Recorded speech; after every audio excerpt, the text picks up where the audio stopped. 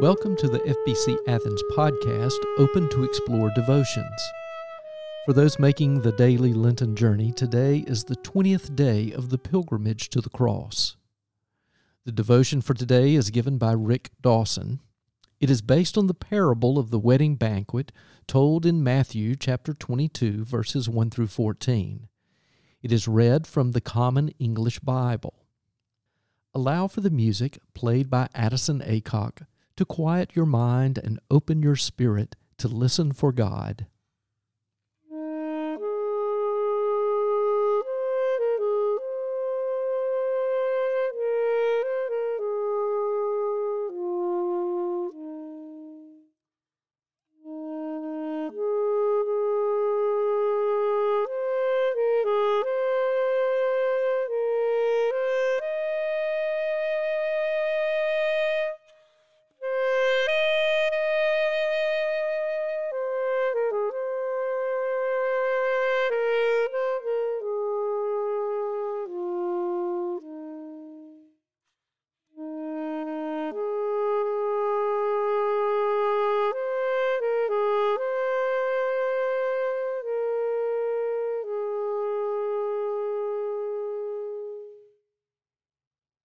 Jesus responded by speaking again in parables. The kingdom of heaven is like a king who prepared a wedding party for his son. He sent his servants to call those invited to the wedding party, but they didn't want to come.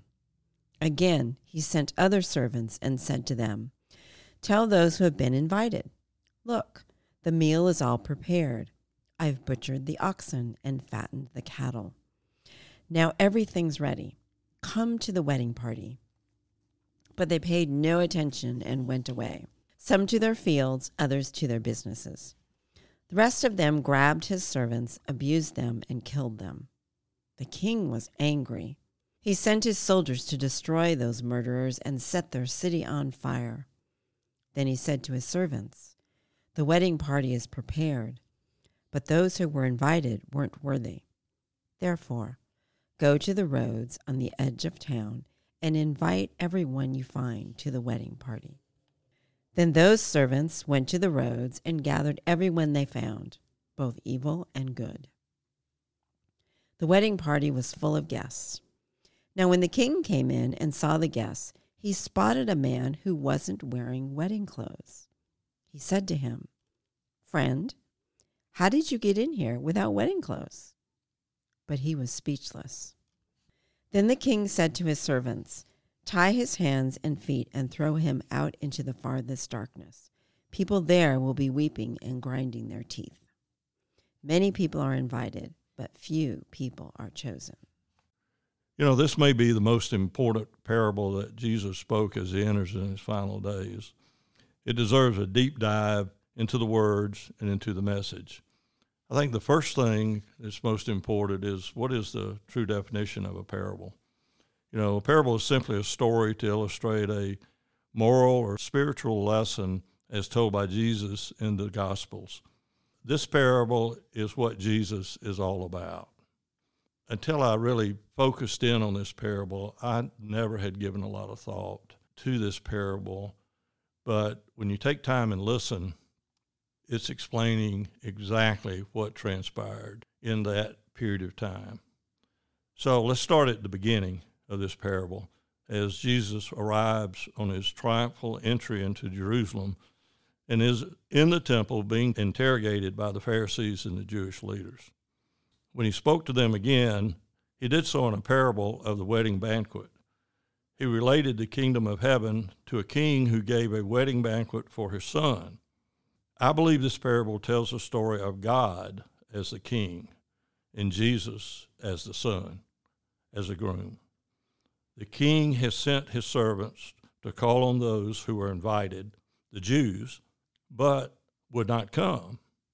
Again, he sent other servants saying, "I have made everything ready, and it's time to come to the marriage feast." But they made light of it and went off, one to his farm, one to his business, while the others seized his servants, treated them shamefully, and killed them. The king was angry. He sent his troops and destroyed those murderers and burn their cities. He then said to his servants, "The wedding is ready, but those invited were not worthy." He said, "Go out to the streets and invite as many as you can find." The servants went out and gathered all they could find, both good and bad, and the Gentiles.